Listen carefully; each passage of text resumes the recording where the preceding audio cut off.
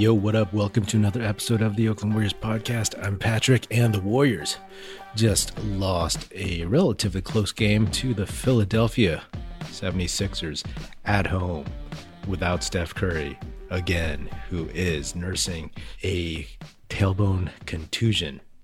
They could have used him tonight. That's pretty obvious. The Warriors started off looking like garbage.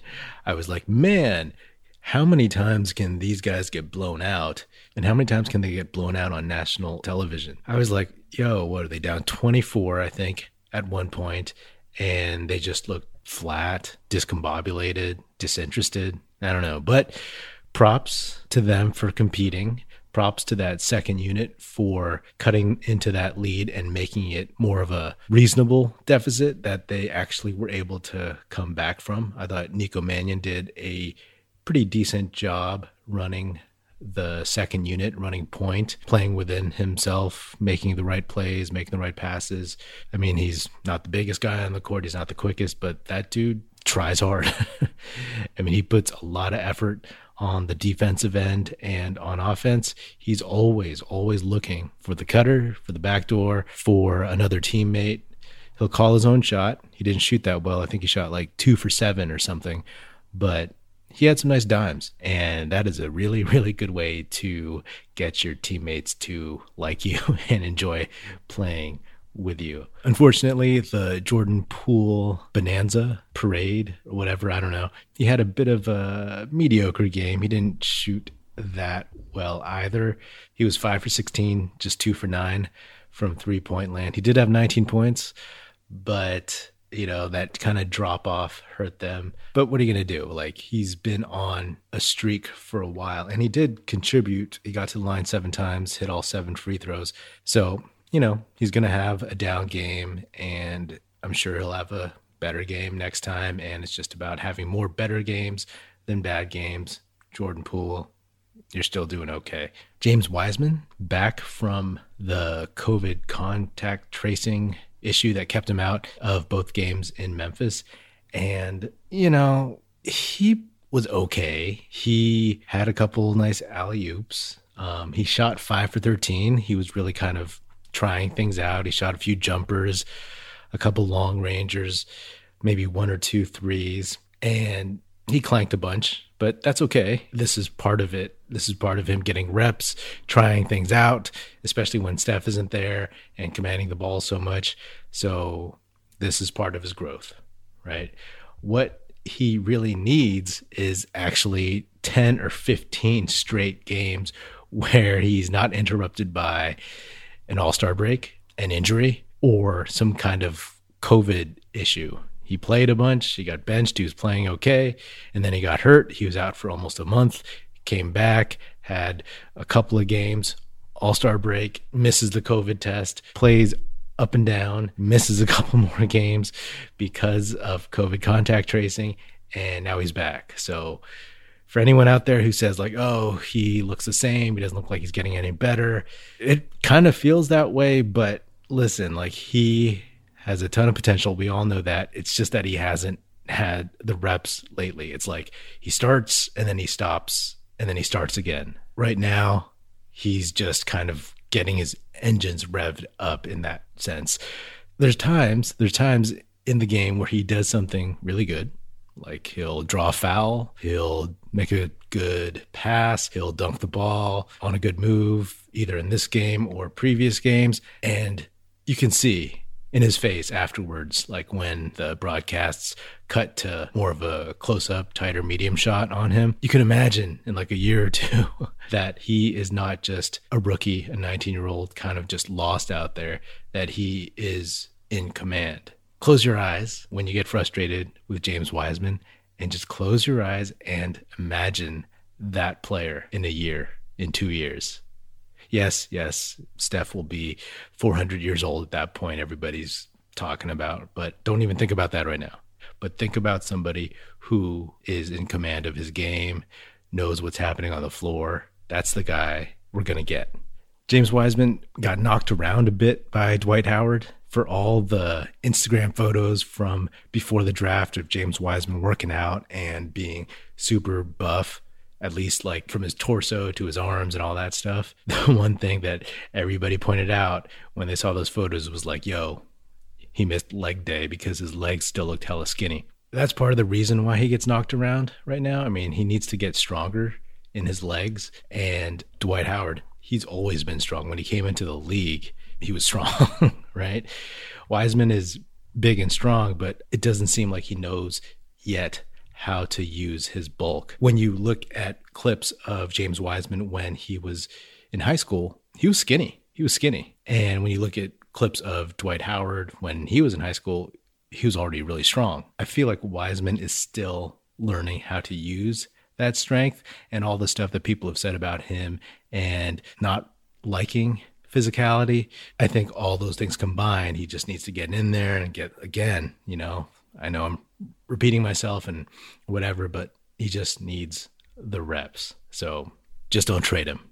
Towards the end of the game, I was like, oh, who's going to close the game? The Warriors, they'd lost their lead. They were down by 1. And Kerr, I was a little surprised, put Wiseman in. He gave him a shot. Wiseman played a couple minutes. The deficit got a little bit bigger. And then he just pulled the cord, and then he put Looney in. Again, he gave him a shot. It didn't work. Wiseman in there with Oubre.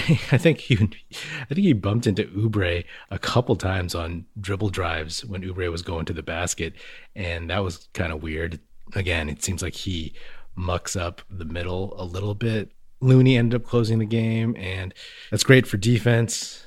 For offense, Looney's not going to score very much, but I mean, hey, if you could combine Looney's savvy and veteran mindset with James Wiseman's physical abilities, I think you'd have an all-star right now. Towards the end of the game, some calls didn't go the Warriors' way, but it's kind of a wash because the Sixers had some bad calls on them during the Warriors' run when they caught up and built up their lead. So ultimately, that stuff balances out. Whatever. The technical on Draymond towards the end was, I didn't even see what he did, but, swallow the whistle on that. The game is relatively close still, and you just gave Philly another point, and more momentum affected the outcome of the game. That's what you don't want to do as a ref. So, yeah. The trade deadline is on Thursday, noon, West Coast time. There's been so much chatter, so much analysis, so much clickbait, so much made up stuff on Bleacher Report or NBC Sports Bay Area where they just churn out a bunch of really bad articles. They just aggregate podcasts. They take like one line and then they'll just make a whole article. Like literally their style is to take something that someone said, write about it, do a little intro, state what was said, do a short little blurb about like what that might mean, and then just rehash some basic information. That's exactly what those articles are like. You got to make your money somehow, but man, those are rough. One thing I'll say is I don't know if anything's going to happen. I think they should move Oubre if they can. It's too bad he's had a rough couple of weeks since the All-Star game, since hurting his wrist, since kind of hurting his leg in Houston, I think. Because if he was playing like he was in February, then it'd be a much hotter commodity and you'd have more leverage. Obviously, Victor Oladipo and Aaron Gordon are the hopes and dreams, but those are pretty much long shots. Bogdanovic out of Atlanta, I would definitely take. I would trade him for Oubre just to change things up. The kid is signed for another couple of years, so you don't have to worry about that. He'll probably make less than Oubre is going to make when Oubre hits the free agent market. And, it would add a different dimension to the team. I think with Oubre in February, that is honestly kind of his ceiling. And it was great, but I don't think that is super sustainable. And don't get me wrong, I like the guy. I do imagine, I've said this before, if they did sign him and they did want to pay him and Oubre did want to come off the bench next year, can you imagine a small ball lineup of Steph, Clay, Wiggins, Oubre, and Draymond? That would be kind of a nightmare. I would love to see that, but it just doesn't seem realistic, though who really knows what's going to happen.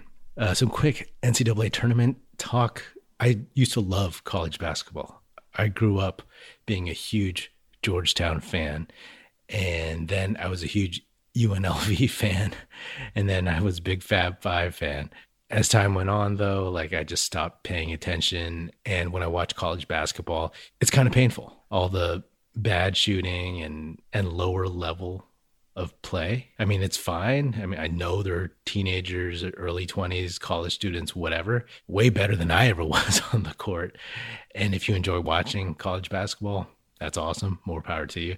But at this point, I just get bored watching it.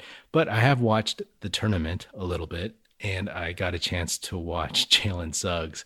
And if the Warriors are able to get the number 4 pick, and if either Suggs or Kuminga is available, that would be just amazing, because I would take either of those guys. Kuminga, 6'7", 6'8" wing. That dude has so much potential.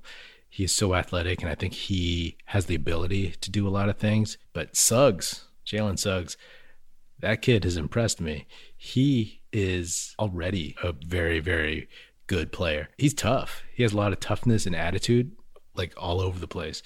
And that dude would be a hell of a leader. And he obviously has a football player's mindset. I mean, he played quarterback, and I think he was recruited to play quarterback somewhere at a big school in college. Yeah, either of those dudes would be amazing. A lot of stuff has to go the Warriors' way, so I'm not going to bank on it. But man, I want to do an episode soon about what next year's lineup is going to be, what I hope for it to be. Because all this talk, this whole season, ever since Clay went down, has been thinking about developing Wiseman, maybe getting to the playoffs, and then really, really focusing on next season. All this talk, we're at the point where so many people are talking about next season. Let's sit down and figure out what our dream lineup would be. I think I'm going to try that sometime in the near future. Man, yeah, we'll see what happens. Up next, the Warriors have the Kings, the Hawks, the Bulls, the Heat, the Raptors, the Hawks again, and then they run into Milwaukee. And then they get Washington, Houston. The Warriors' schedule gets pretty nice for them in the next couple of weeks. So let's just look at these first 6 games before Milwaukee. Sac, Atlanta, Chicago, Miami, Toronto, Atlanta. 6 games, 4-2. I want 4-2. For that, at the very least. All those games are winnable, definitely competitive. If Steph is back, I know he misses a couple more games, but if Steph is back soon, let's see if we can get those. Anyway, that's another episode of the Oakland Warriors podcast. Be sure to subscribe, follow wherever you get your podcast. Feel free to hit me up on Twitter at Patrick Epino, E-P-I-N-O, or at Oakland Warriors. Check us out at oaklandwarriors.com, and be sure to tell your fellow Warrior fan friends to listen and subscribe. The Oakland Warriors podcast is produced by National Film Society. And you can also check out these episodes on our YouTube channel, youtube.com/National Film Society. I'll be posting these there. And that's it.